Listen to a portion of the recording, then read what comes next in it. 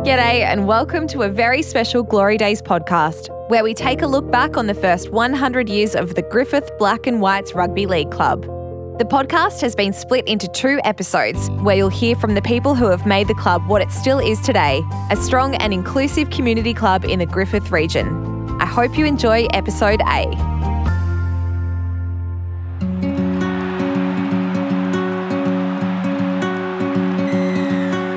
Well, it's been part of my life since 1966 is when I first started playing. I've sort of been involved player. I still believe I probably hold the record for the most games played by any individual. Rugby league's been part to this day. It still plays a big part in my life. I just love the game. I love the body contact. There was nothing better than to hit in and one bloke would hit you from one side, one bloke would hit you from the other, and you'd look up and say, good tackle, pal, but come back again next time, will you, mate? So rugby league's been part of my life. It still is today. I'm still involved. The club means everything to me. Plus, I love people that are down to bring them up, in life. If there's a farmer that's struggling, I love to go and help him and get him back on his feet. The same as a club, and we've always been known to be a bit of battlers. We've had the good years, but we've also had bad years. The club, sporting-wise, has been everything to me. The friendship and the players, I can't wait till this reunion to get back, the days that players that I played with in 66 and 75 and 98, it means a lot to me, yes.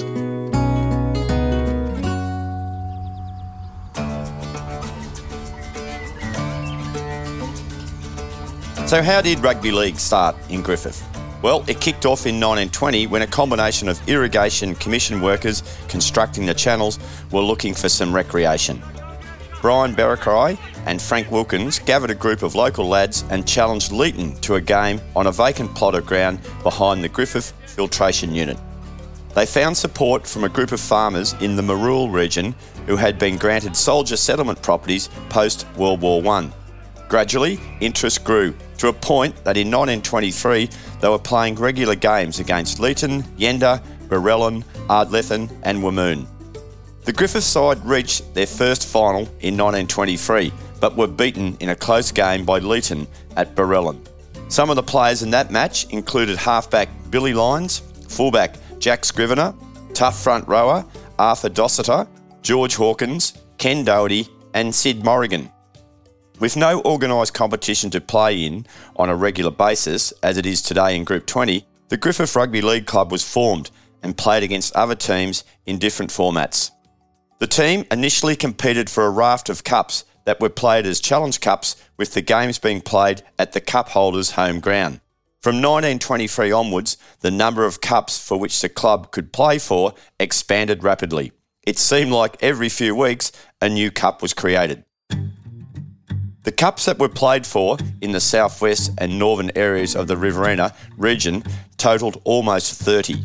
Some of the cups were Tooth's Cup, Sanderson Cup, Burge Cup, KB Lager Cup, Barker Cup, Tonkin Cup, Hillston Citizens Cup, Zigzag Cup, Southern Districts Champions Cup, but the 4 most prestigious and sought-after cups were to be the Lyceum, Talc, Roxy and Coronas Cups. Griffith held the Lyceum Cup from its 1924 inception to mid-1927. The Lyceum Cup continued on even after competitions were created. It continued right through until the inception of Group 20 in 1954. Mick Sheen explains where the first games were played and what the facilities were like. The change room was a bit basic. It was a publican booth during the time of the dog races. We used it as a dressing room. There was only one shower facility, which was a cold one. In the middle of winter, it wasn't very nice. At one stage there, one of our blokes was in the shower. Oh, gee, there's a bit of hot water coming through. Somebody said, yeah, it's Peter Casilda's pee down your leg. So that was used normally as a bar? Yeah. At the dogs.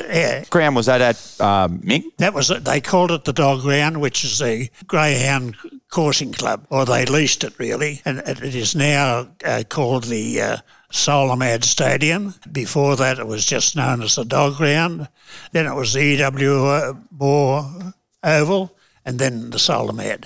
Yeah. So, ironically, after 100 years, you're still at the same ground? Yep, for sure. And what was the ground surface like? Very basic. One side was used for training. Of course, it was all cut up, and if there was a dry period, it was just like playing on sandpaper. The other side generally had a few cat's heads about, and you had to be very careful where you fell. The current playing ground was the brainchild of two ardent rugby league fans and publicans in 1933 from the Hotel Griffith and Victoria Hotel. The two hotels joined forces and took a long-term lease on a block that was to be used for the removal of water waste from the two hotels. Both publicans handed over the land to the Griffith Rugby League Club to be used as a playing field. Today, that site is the home ground of rugby league in Griffith, with various name changes along the way. Today, proudly known as Solomad Stadium. Griffith during these early days played against teams from Ardlethan, Darlington Point, Temora, West Wyalong, Cootamundra, Albury, Yenda, Merriwagga, Barellan, Lake Cargelligo, Hillston, Lockhart, Leeton, Wamoon, Wagga and Tumut. Mick Sheen explains the mode of transport and the cooperation of other sporting fixturing. Earlier on, there was a lot of train travel, mainly on the Southwest Line, that's from Griffith to Junee. They used to combine the Aussie rules and the rugby league together, and also the women's hockey team, which is interesting at times. Was it a return trip or was it an overnight stop? stop? Returned. Oh, for sure, yeah. When we came home, I was on a few of them. If we won, we'd tell the train driver, when he'd come into Griffith, he'd go cock-a-doodle-doo on the... All the sporting organisations at the time would have to coordinate the draws for the football, the league, hockey, to make it work, to make it worthwhile? That's right, yeah. If it was out of kilter, we used to use the bus or private transport. What about the back of the truck? Yeah, in the juniors, we had a bloke called Cedric Billett, an avid spectator and sponsor of us. He had a farm truck. He put tarpaulin over the top of the back, and away we'd go. And it was very interesting. At one point, Griffith held 6 of the above cups at the same time. The exact details of which particular cup held are not detailed, but included Lyceum Cup, Roxy Cup and the Garden of Roses Cup. In 1924, the Southwestern District competition commenced. It was at this time that the famous black and white colours appeared with hooped black and white on the jumper. This competition only lasted a few seasons, with Griffith's best result being a grand final loss to Leeton in the first year. It was around this time that the emphasis switched from club football to challenge competitions. Some of the prized silverware trophies won by the Black and Whites were the Lyceum, Burge, Roxy, Tolk, Garden of Roses, Coronis, Flynn, Horselman, Rose Bowl Cups, as well as the Batros Trophy. During the late 1920s, one of the all-time greats of Griffith sport, Bob James, played with the Rugby League Club, being one of many sports he starred at, including cricket. James had the rare distinction of playing against touring English teams in the same year in 2 different sports. He represented New South Wales country in both rugby league and cricket against the English. James was also an excellent boxer and tennis player. Local sports store owner Bill Evans came to Griffith in the 1920s, but a spate of injuries ended his playing career. He did, however, become a strong supporter of the club. Evans always enjoyed telling the story of Bob James travelling with him and the referee, Mr Morrigan, from Griffith to a game in Barmedman. The trip down to the game went well, with great conversation. However, things took a nasty twist when referee Morrigan sent Bob James from the field that day. The long trip home was a quiet one, with no conversational exchange between player and referee. Bill Evans, the driver, decided to stop at Ardlethan for dinner and by this time was fed up with the silence and determined to break it. The silence was broken when referee Morrigan said to James, "Had a bit of bad luck today, Bob." This brought forth, as Bill Evans said, the biggest blast of swearing he had ever heard. It ended when James said to Morrigan, "What would you have done under the circumstances?" Morrigan replied, "I would have punched him." "That's exactly what I did, and you sent me off," James shouted. Back came the reply from Morrigan, "But I didn't get caught," proving once again the referee generally has the final say. Another legend of the club in that era was Sepp Chittick, who Mick Sheen reflects upon. If we're ever short of a coach, Sepp Chittick would step in. I think he was a coach for about 3 or 4 years. I don't think he was paid. He done it all voluntarily, and he was an avid committee man, and so was his wife. His wife used to work on the auxiliary. He had 2 sons. They both played for Griffith, played halfback. He came from around Campbelltown, and he came in here and he settled out at Bilbanga on a dairy farm. That's how he started. Another player who had a distinguished career with the club during the late 1920s and early 30s, and in later years as an official, was Lex Small. He hailed from Geelong, but settled in Griffith, and was regarded as one of the finest wingers of the time for the Griffith Magpies.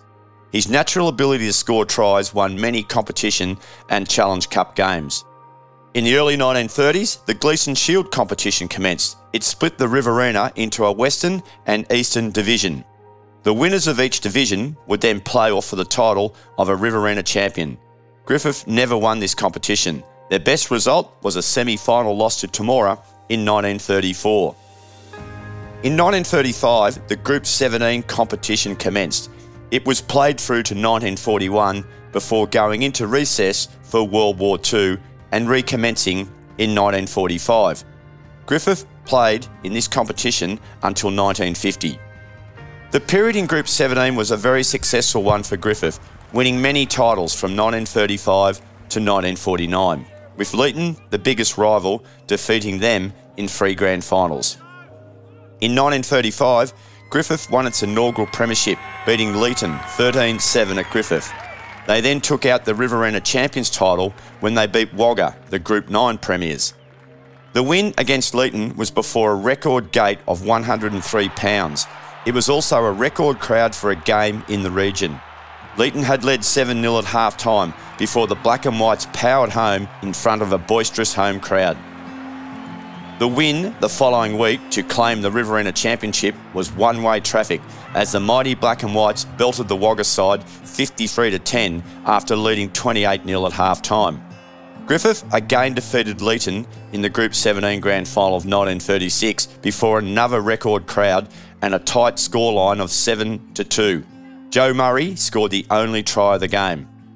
The semi-final win the week before had the Rugby League world talking, with Griffith accused of using extreme roughhouse tactics in its 13-2 win over Yenda. The local paper didn't miss the local team. Patrons who attended the Griffith v Yenda match played last Sunday at Griffith were sadly disillusioned, expecting to see a display of classy football as the match was a competition semi-final. Instead, they were treated to an exhibition of basher tactics and all the illegalities known in the game. Griffith were the chief offenders in this respect. As a match, it was a public disgrace, and it is little wonder that the patronage is lost to the opposition code when the public was asked to pay money to witness actions which would not do credit to a dogfight. Play was very rough, all in all tactics being the order of the day. This reached a climax when Laurie Smith, the Yenda captain, received his marching orders together with Weir of Griffith. The Griffith man was clearly the aggressor. One of the game's greatest ever players, Eric Weisel, despite his advancing years, played against Griffith in 1937 when playing for Yanko. Weisel played 8 times for Australia, with his entire playing career in the Riverina, never playing in Sydney at any stage despite numerous offers. He finished his career with Wagga Magpies in 1938-39. Like so many regions and towns across Australia, sport was put on hold with the advent of World War II. Coaches were appointed in 1940 and 1941, but very little structured competition was played until the 1945 season. Under the guidance of Sepp Chittick, who was appointed a non-playing coach in 1945, Griffith remained competitive in Challenge Cup games played during the early part of the season. In one match, Griffith challenged Wamoon for the Roxy Cup and in a close game, Griffith won 8-7, lifting the cup back to Griffith again. However, in May, the Group 17 executive called a special meeting of the club's delegates and it was agreed to recommence competition games. Only limited rounds would be played.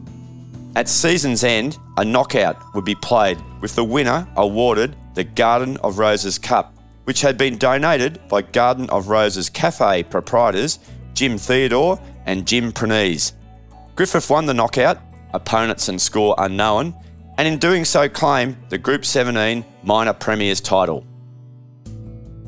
The finish of the 1945 season was highlighted by a women's rugby league match at the Rugby Oval when the Land Army girls were beaten 6-0 by the Griffith Town girls. Such was the popularity of the inaugural game, a second match was played in which Griffith won again. There was also other important female supporters very loyal to the club, a Mrs. Lee and Mrs. Iper, and later Mrs. Betts, as John Gavin and Mick Sheen explain. Yeah, well, Mrs. Betts was a real staunch black and white supporter, only one-eyed as they ever come. And, this day, Leeton playing Griffith at the dog ground, and Leeton had a big Billy Watson. He was 22 stone, about 6'3", huge man. Yeah. And we had a player by the name of Georgie Green, bit of a larrikin. They'd been at each other all day. Breakout, and Lenny Lamont from Leeton was the ref. He was a bit one-eyed towards Leeton. So Mrs. Betts runs on the sideline and yells out to Watto, "Leave him alone, you big mongrel." She was up and down the sideline every game. They sat together and they sat near the winning post, and they used to pick on a certain player of the opposition and give him hell. I played in one game and Smacker Garner, poor old Smacker, he picked me up and threw me over the fence. Right in front of the Mrs. Iper and Mrs. Lee. Of course, they got straight into him. You cruel thing, you shouldn't pick on a young bloke like that. I was only about 65 k's and he was about 100. Yeah, and poor old Smacker, off the field he was a real gentle bloke and a gentleman. I could see by the look on his face, he was very put out. Anyway, they never left him alone for the rest of the game. The remainder of the decade post-war was still littered with disruption and quite a few changes of coaches and playing personnel as communities like Griffith adjusted back to a more normal life. In 1949, Tom Burke, a goal-kicking machine from Balmain, was appointed coach, where he led the club to a premiership victory over Leeton, 5-3 at Leeton in the Zone 2 of the Group 9-17 competition. In front of a crowd of over 2,000 at the Leeton Sports Ground, Burke's inspirational leadership paved the way for the premiership victory after going so close the 2 previous years. This set up the clash with Group 9 premiers Tumut to decide the Riverina champions. The Griffith Club chartered a special steam train for its players and over 200 supporters to travel to Cootamundra for the clash against Tumut. After leading by 3 points at half-time, Tumut finished stronger, scoring a converted try with just 4 minutes remaining to win 11-10 and take the title of Riverina champions. Griffith made it back-to-back Group 17 premierships in 1950 when they beat Wamoon 7-3 after a stirring struggle in front of 2,000 spectators at Griffith Oval. Captain coach Tom Burke led superbly. The only Griffith try was scored by evergreen hooker Mick Navin, who flew down the touchline to score. Griffith also had to navigate a penalty count of 14-3 in favour of Wamoon. This was to be the last year Griffith played in Group 17. Mick Sheen speaks about Burke and his handy wage on offer. Came from Balmain. He coached here for 2 seasons, 1949 and 1950. I think they took the premiership off 49. So it was reputedly was on £20 a week. He was. That'd be good coin in those days. Yeah. Well, I started work in 1948 and I was on $3, £1.10. In 1951, Griffith entered a Riverina-based competition titled Riverina Rugby Football League Association and played in this competition from 1951 to 53. Peter White was coach in 1951-52 and Cess Fifield was appointed non-playing coach in 1953. Mick Sheen explains the breakaway move and the formation of Group 20. It was over boundaries. They wanted, wasn't involved in it, but I was playing around about the time. They wanted to put us into a different zone that just didn't suit us. Griffith and Wagga got together and formed a breakaway league called the Riverina Rugby League Football Association, and that went on from 1951 until 1953. Did you have an inkling that Group 20 was about to start in 54, or how did Group 20 come about? Because you were Group 17 before the breakaway. Well, apparently the powers that be got together. They decided that they'd come back into the Country Rugby League, and they formed Group 20 because of that. That was it was a bit of a good peace resolution. It was, yeah. The competition was a breakaway, which was not affiliated with the New South Wales Country Rugby League. Other teams were Leeton, Wamoon, Wagga and Wagga RAAF. Griffith did not win any of the competitions in those 3 years, but did record a surprise win over Yenda in the Lyceum Challenge Cup in front of a large crowd at Wade Park, Yenda. Yenda had held the cup for 10 years, but could not hold off a brilliant display by the Black and Whites, who won 14-10. Another significant point in time was the formation of a junior team in 1952. Games were arranged and played against the West Wyalong Half Moons, Wagga Lifesavers and Narandra. The side played in red and green colours of South Sydney. By the next year, the senior Griffith Rugby League Club took the junior club under its wing, and so began the under-18 competition. The junior club, by its second year, had over £400 in the bank. The end of the 1953 season was an end of an era, as the 1954 season would herald in the commencement of Group 20, where the Black and Whites are still playing today. 5 premierships and plenty of success in the Challenge Cup competitions ensured that the Griffith Rugby League Club was a successful one, and in a wonderful position to enjoy the longevity and prosperity ahead in Group 20.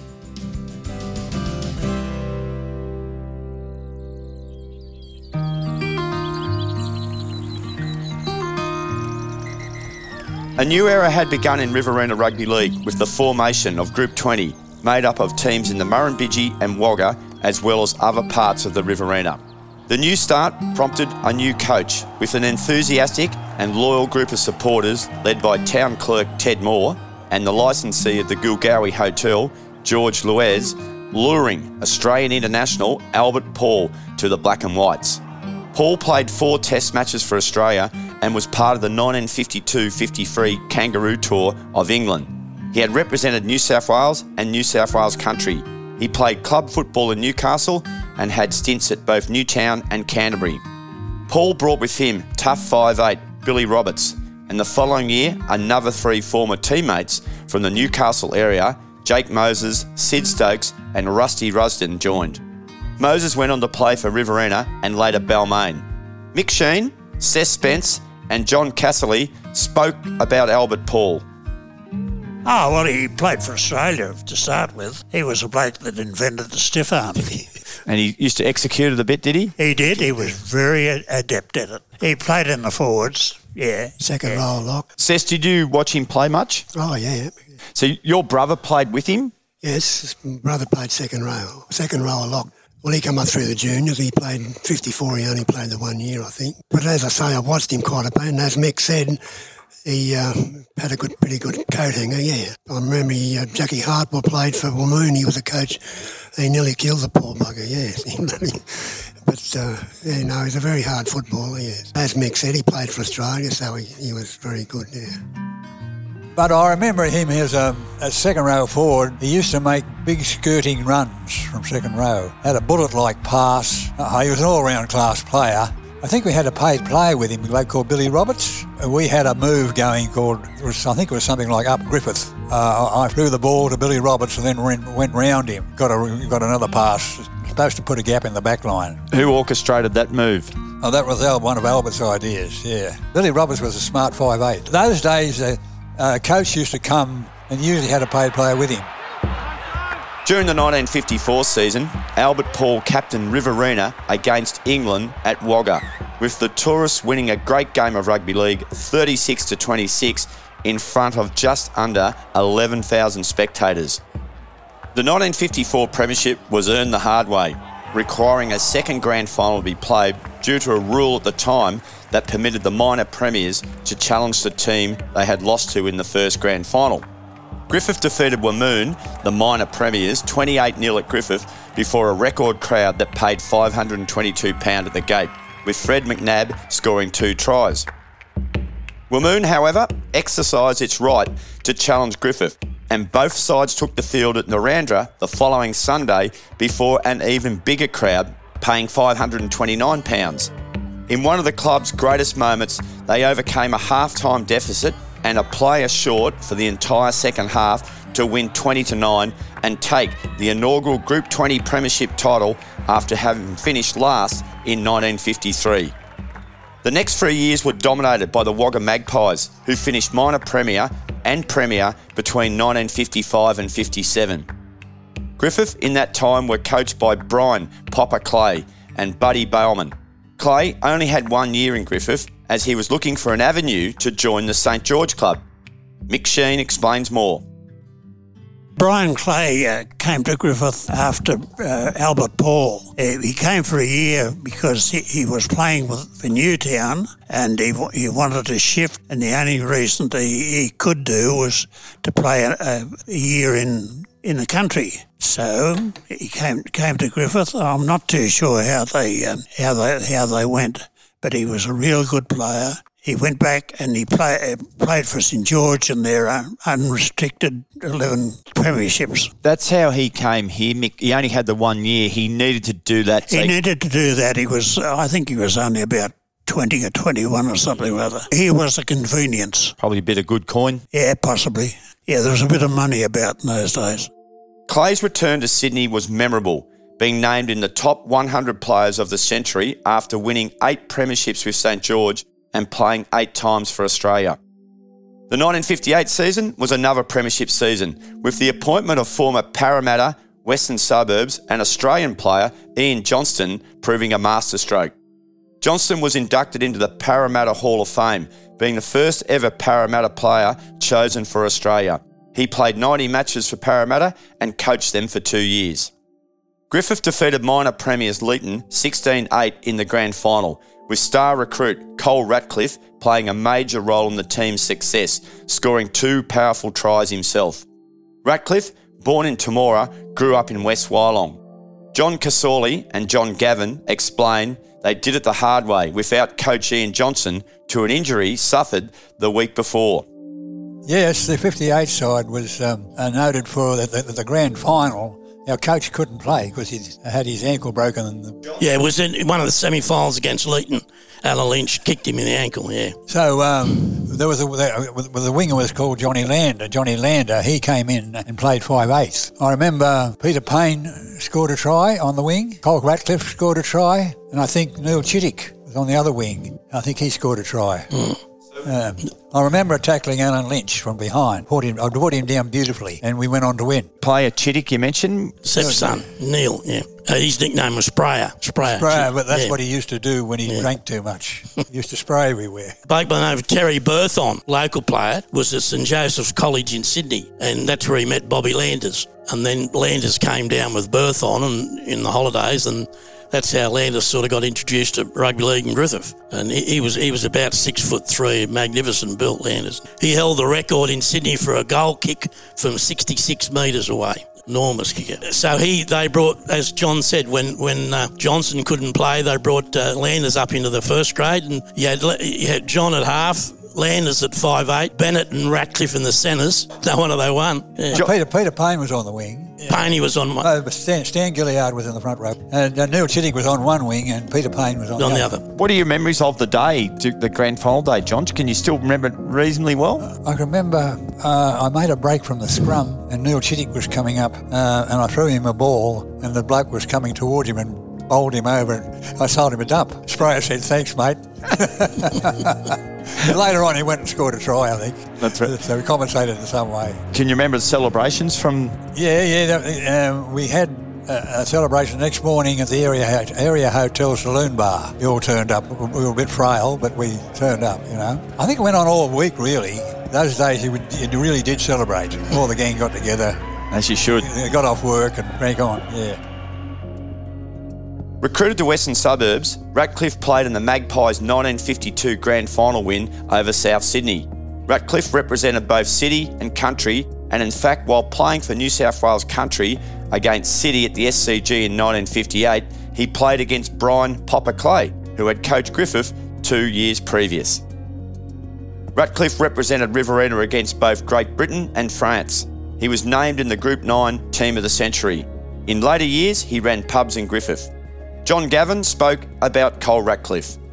When Ratcliffe went to Western Suburbs in Sydney, before he came here, Harry Wells was the gun centre for Australia. 59, when Reg Gasnier first came on the scene, it was tipped that Ratcliffe may partner Wells in the Kangaroo Tour. They chose Gasnier instead because he was a young 19-year-old, and so that was probably Cole's closest to getting to represent Australia. Another member of the 1958 side was 18-year-old Bob Landers, who went to Eastern Suburbs for 108 matches. He finished at Penrith with another 68 matches. In all, he scored 59 tries, kicked 440 goals for 1,057 points. Terry Berthen also played for Riverina in 1958. No wonder the Black and Whites were premiers in 1958. Former New South Wales and Balmain centre Jeff Hawkey coached in 1959, with injuries ruining his and the Black and White season. Tough former Newcastle second rower Cess Bull coached Griffith in 1960 and is still rated as one of the greatest ever 80-minute players seen at the club. The club's next title came in 1961, in the first year of former Queensland and New South Wales representative John Kelly at the Black and Whites. Kelly was regarded by many to be the best player at the club. The grand final victory was somewhat of a fairy tale finish, as it looked doomed to miss finals altogether going into the final round of the competition matches. They had to thank Wamoon, who beat Leeton in the final round, to give Griffith a berth in the finals. Griffith overcame a few hurdles to beat Yenda in the semi-final, and then in the grand final pulled off a huge upset, beating defending premiers Tumbarumba at Narrandera. Led by the legendary Don Furner, Tumbarumba went into the grand final with 12 consecutive wins and a red-hot favourite tag in front of a crowd that paid almost £1,600 at the gate. Griffith overcame a 1-point half-time deficit to take the premiership 19-14 in what was described as one of the most brilliant and exciting grand finals ever. Peter Brennan scored 2 tries to take his season tally to 31, while Neil Doherty landed 5 goals. Cess Bull, in his farewell appearance, played like a man possessed, outpointing Don Furner to be named best of field. When you throw in the ability and the class of John Kelly and Laurie Moraski, it was without doubt one of the club's finest teams. When the full-time siren sounded, Griffith supporters invaded the field and cheered both Kelly and Bull from the field. Seth Spence and Kenny Alpin spoke about the grand final, the Bull and Furner rivalry, and John Kelly's tactics. Furner and Co, yeah, they're all out of one family, most of them. Goldspinks and Goldspinks, yeah. Callums and Yeah. Bull and Furner, tell us about their rivalry. Were they mates or just on off field? No, they were rivals on field, but just like any footballer those days, once you got off the paddock, you were mates again, weren't you? What stops on the field, what goes on the field. In our time, before our times, John, they used to settle it out the back of the sheds, didn't they? What are the recollections of that grand final against Tumbarumba? pretty hard grand final, yeah. Kelly, with his coaching style, Furner used to draw about 3 or 4 players in and then chuck it out the other side of the field, and away they'd go and score tries and that. And before they got football training and that, Kelly said, one man take Furner, and that's what we done, and we finished them beating them, yeah. So it's, well, whoever, if I was marking you, I was marking, if he was there, I had to tackle him or whatever, yeah. So it wasn't one bloke chasing him all over the field. If it was there, you had to take him, yeah. Kelly was a believer of whoever was in front of you, you'd make sure you took him. John Kelly stayed on for 2 more seasons, with the 1963 side falling, losing to Wagga Kangaroos in a controversial grand final 7 points to 6. Seth Spence and Ken Alpin spoke about the game and John Kelly's control of his players. And what happened in 63 was a Kangaroos was 7-6. Can you remember what happened? Very close finish. Very close finish. As I said, I missed a couple of goals, and towards the end of the game, intercept was taken, and they ran the length of the field and scored the try and goal. So that put the nail in the coffin, yeah. So. Did you play in that one? Yeah, I played it. I made up the numbers, but I thought we were unlucky, really. Yeah, we were. We scored a try and he disallowed it because the halfback got flattened, and he brought it back and they give us a free kick in front of the post after the winger, Stewie Gilliard, had scored a try, and he disallowed the try and gave us a free kick, and we lost by a point. Just the way he handled the team, and he didn't take any rot from any player. He straightened it out on the spot and that sort of thing, and I thought it was well done the way he used to do it. Cesspool had started to try and take over the run of things, being the ex-coach, and he'd pull him into gear, and I'm the coach here, and I thought, I thought he did a good job as far as that went. A significant change to rugby league landscape happened ahead of the 1964 season, with a new club being formed, Griffith Waratahs, as Alistair Watt explains.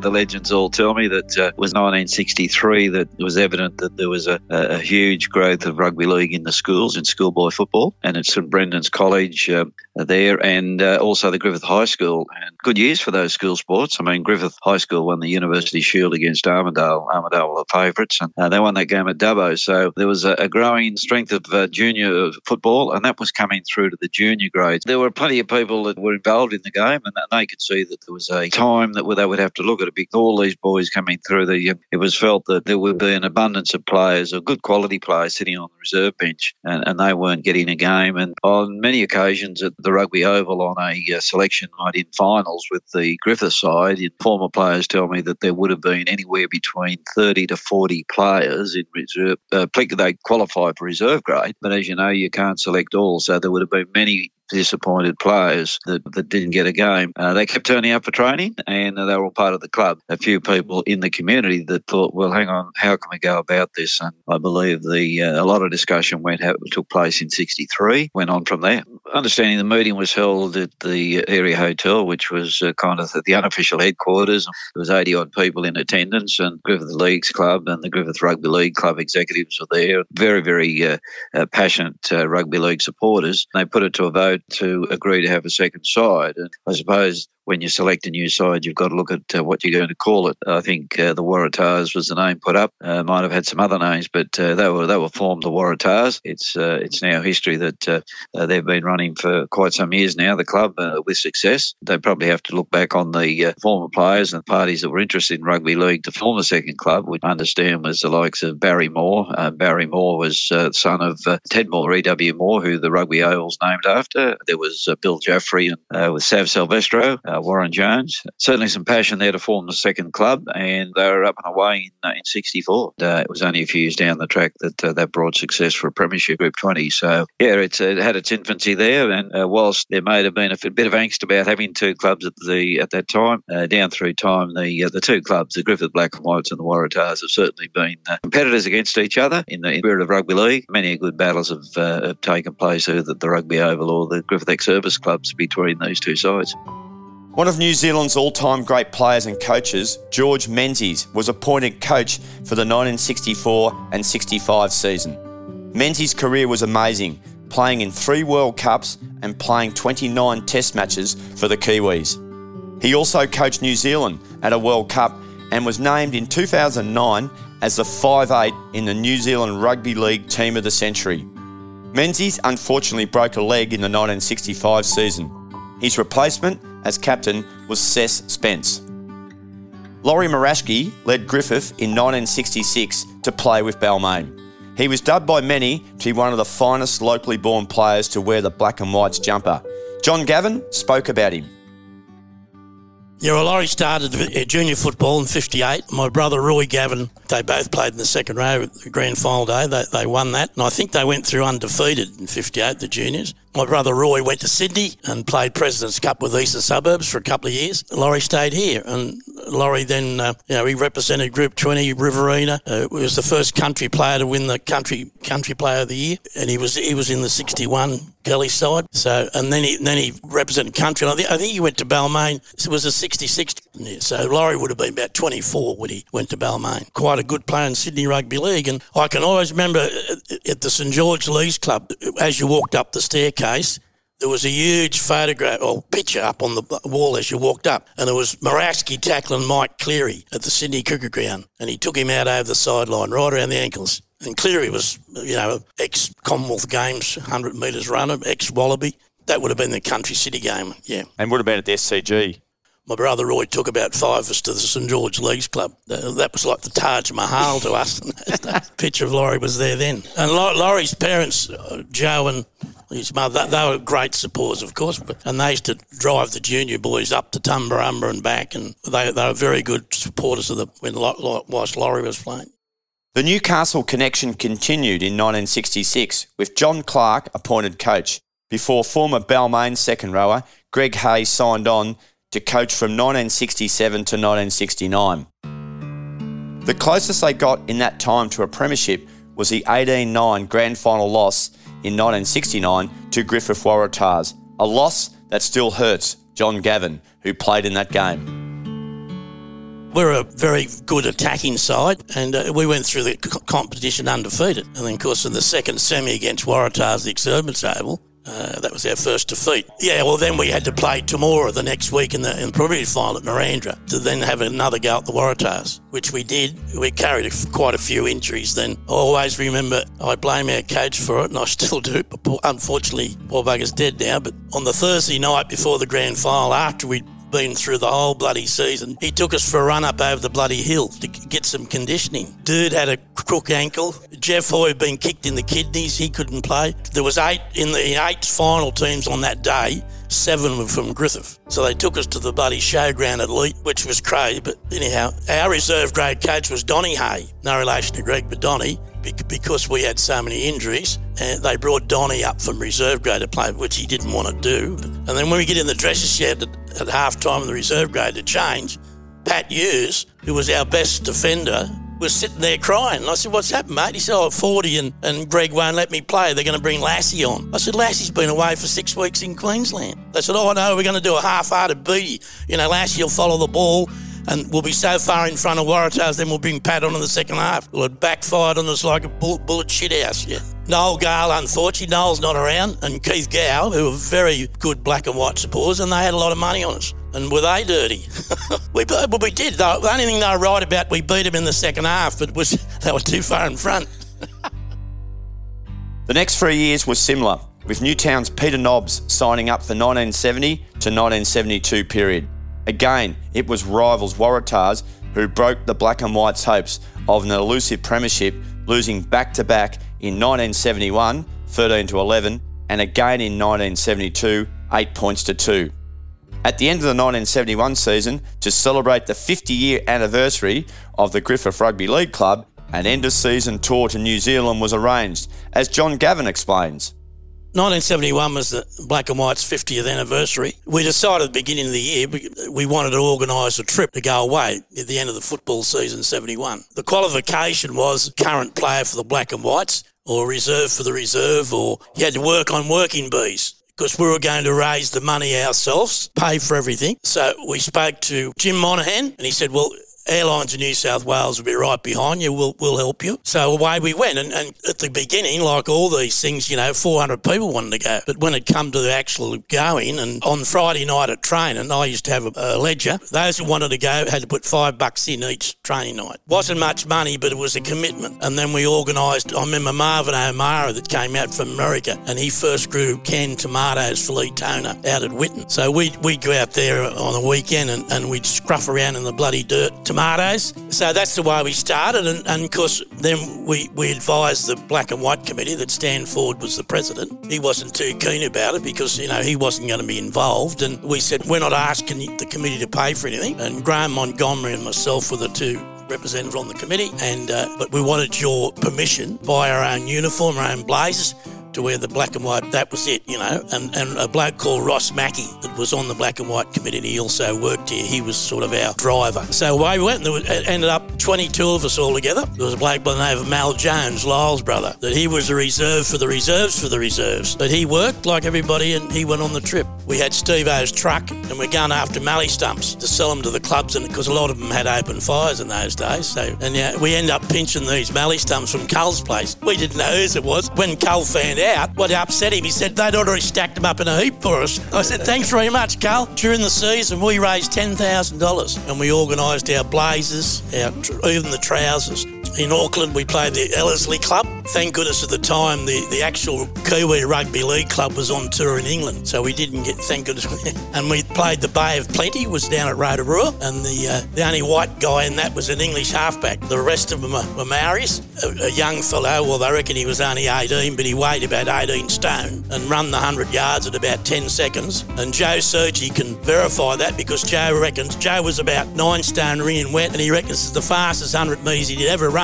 He was hanging on to one of his legs. Then we played, our third game was against Wellington Mars side. But yeah, we played 3 games. We didn't win any, but we had a great time. The whole trip we hired our own bus, and the guy that drove the bus was 22-year-old. He was terrific. I always remember we're coming down at Wellington, and he said, look across the road. He said, so that's the Wellington Showground. He said, see that big pavilion on the centre there? He said, we had to enlarge that, and because we all said, oh, why? He said, to store all the Melbourne Cups. Graham Kennedy led the club in 1973 and 74. However, in his second season, he was replaced by former Balmain player Len Jamieson midway through that season. Jamieson explains how he got to Griffith via West Wyalong and Balmain. I had 2 years in Sydney and I wasn't really happy. I didn't like Sydney, actually, and I liked the country. Balmain got in touch, well, Stan Ford got in touch with Balmain, and they said, yeah, well, we got a good footballer here, Laurie Moraski. We'll swap you with Jamieson. That's what happened. Yeah. Laurie came down, went to Sydney, and I come to Griffith. Where were you born originally? Where were you from originally? West Wyalong. When did you go to Sydney? In 1964, 64-65. We won the reserve grade premiership in 1965, the SCG. That was when they had 78,000 people there. They all come to see me. They were on the roof of the old buildings and everything. They were worried like hell it was going to cave in because people climbed up on top of the old grandstands and things like that, yeah. Oh, I think you get over the fence if you want to at the showground. Griffith, 66 in Griffith for your first year. You would have 69 and 71, a couple of grand final losses. Yes. Yeah, John, yeah. I'm going to cry. Stop it. The 74 side was a good side. It was good. Greg Hay was a good coach. 69 we went right through and then lost the grand final, undefeated. What happened? The wheels fell off. Yeah, I played with Greg in Sydney at Balmain. Yep. And I came here in 66, and then in 67 I said I'm going to give football away and take up shearing. Balmain was a contract shearer. And then Greg Hay came over in 1968. How about coming to Griffith? I said, oh, no, I've been there once. So I come in 66. He said, no, come. So I come back over here and been here ever since. Been really good to me, Griffith, really good. 1975 and the appointment of wily halfback Bob Adamson proved a masterstroke, with the Black and Whites finally cracking that elusive premiership with a win over Yanko Wamoon, 22 points to 7. The side that Adamson had led to a premiership 2 years previously. Star of the match was centre Robin Gayson, who scored 3 first-half tries. On a momentous day for the club, reserve grade and under-16s won premierships, while the under-18s were narrowly beaten. John Bonetti spoke about the win.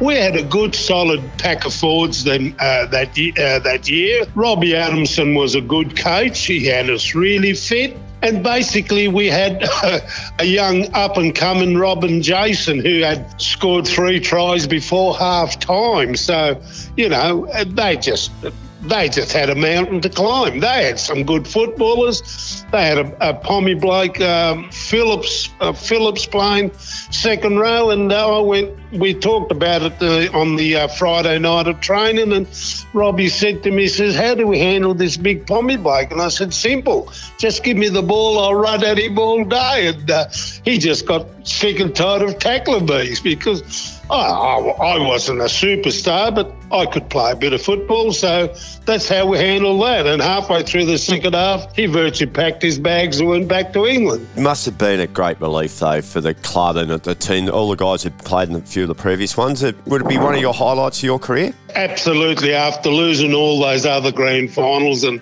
losing 2 more after that, to finally get a win, it was just, it wasn't any, it didn't change my life, but sport-wise, it was a great achievement. During the 1960s and 70s, the club had an incredibly successful period with its reserve grade side and its 2 underage teams, the under-16s and the under-18s. Between 1960 and 1976, the reserve grade side won 11 premierships, the under-18s won 12 premierships between 1955 and 1977, and the under-16s 3 premierships. Splotty Palazzo was a big part of those teams in that period, and he speaks about it. I was involved in 1 premiership with the under-18s, the first year I started. And then I was 3 in a row with Peter Newton, 63, 64 and 65. And then I had 3 in a row with Donny Hay and Peter Parr. So 7 premierships, and of all that, I played in 2 losses, 1 reserve grade and 1 first grade. So which first grade one did you play in? In the 72. 72. With Nobsy, and John was playing too. When I went out of under-18s, I was struggling to make reserve grade because at the end of 63, there were still 2 full teams training to try and make the grand final. And then 64, Waratahs started. That's why they started. We had about 20-odd players still training to make the reserve grand final. And we played Wagga Magpies the 3 years with Peter Newton. He was the next Wagga Magpie player. And we played Wagga Magpies 3 years in a row and beat them 3 years in a row. In the reserve grade In reserve grade. And they, on paper, always had the better team than we did. But we beat them 3 in a row. Teammate of Splotty and of Italian heritage, John Bonetti, recalls a story when Splotty was injured and how their parents disliked them playing rugby league and his senior debut game. Splotty, having Italian parents like I did, they didn't want him to play rugby league. And in our one game, being a hooker, he had half his ear ripped off. So he's gone up to hospital, and so then they're looking for somebody to go around and tell his mother that Splotty was up in hospital with half his ear ripped off. So they said, you better go, John, you're Italian. I said, like bloody hell, I know exactly what the reaction will be. So I think the late Butch Silvestro went up and told his mum and dad about. So I don't know what happened after that. What happened, Splotty? She threatened to cut my shoes up and boots up and and burn my shorts and everything. But the next Monday, they were on the line cleaner than before. All the blood was gone. Anyway, the ear, I had stitched up the ear, and I happened to go to, I was supposed to go back to the hospital to get the stitches out. Anyway, I had to get a haircut, so I went to Pepe's, the hairdresser. He was getting a haircut. I said, I've got to go get me stitches out, Pepe. He said, I'll take them out. So he did.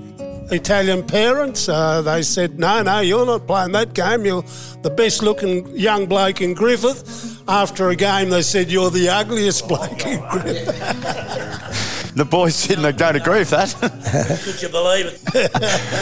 What were Mum and Dad doing work-wise in those days? Oh, it's farmers all our lives. So I played soccer in 65 and as a stepping stone to come. And the same as Splotty, Mum wouldn't wash my clothes. So I got 2 older sisters, so I used to sneak the clothes down to Bruno Trees and they'd wash them for me and I'd pick them up on Friday. John and Splotty, did your parents end up watch any of your rugby league you played? Well, again, I went on and had a reasonable career. I played for Riverina for 10 years straight. So Dad always said he would never ever come and watch me, but reports was he'd always be hiding underneath a tree watching the game. So what about Mum? Oh no. So Mum never watched you play a game? Nah, never watched. Because didn't want that beautiful boy to get hurt? What about Spotty? Did you? Yeah, much the same. My mum wouldn't come, but my dad used to come and watch occasionally. Not all the time, but occasionally he used to come and watch me. Yeah. Can I tell you the story? I started playing in 66. I'm only played 7 or 8 reserve grade games and Stan Ford, and you've got to understand who Stan Ford was, dominating sort of a guy. And he come to me and he says, "You're playing first grade next week," 20 years old. And I said, timid old John, 20-year-old, said to him, "Yeah, Stan," he says, "like the opportunity." I said, "But I don't think I'm good enough." He looked at me in the eye and said, "We all know you're not good enough, but you come within the 13 best we got." The 1976 season had most of the premiership side still playing, and just when you think the club's grand final fortunes were set to change, a familiar foe came up with a familiar result as the Waratahs downed the Black and Whites 16 points to 6. Former Manila star Peter McCarter replaced Adamson as coach in 1977 and was successful in getting the Black and Whites into another grand final stoush against the Waratahs.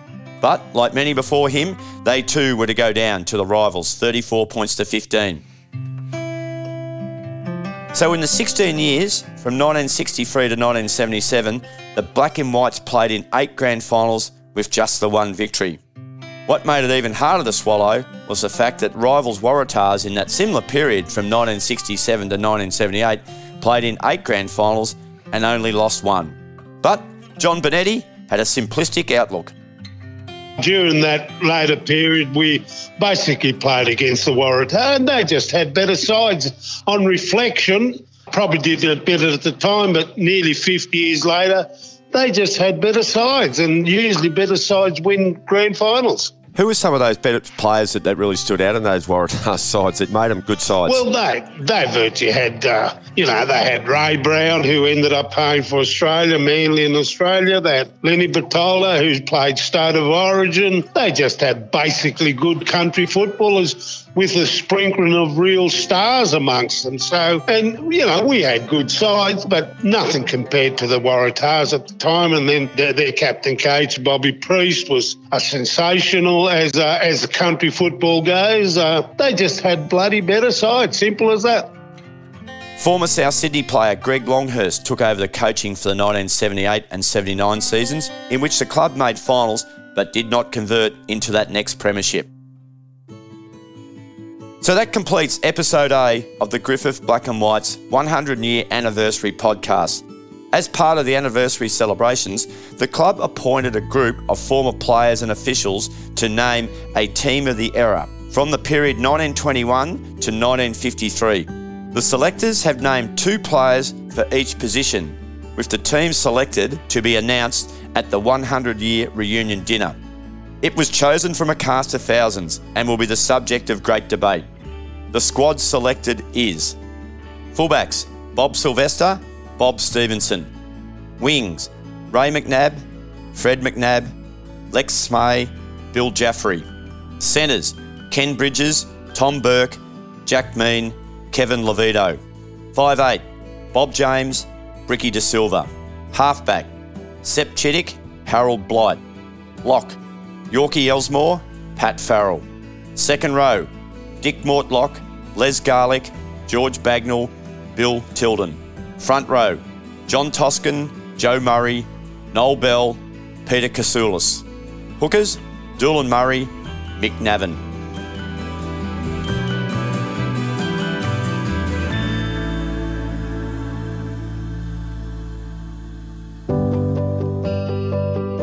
Well, there you have it, the first 6 decades of the Griffith Black and Whites Rugby League Club. A massive thank you to the proud sponsors of the episode, Griffith Rugby Leagues Club, for making this episode possible. We look forward to you joining us for episode B that captures the period from 1980 to 2021.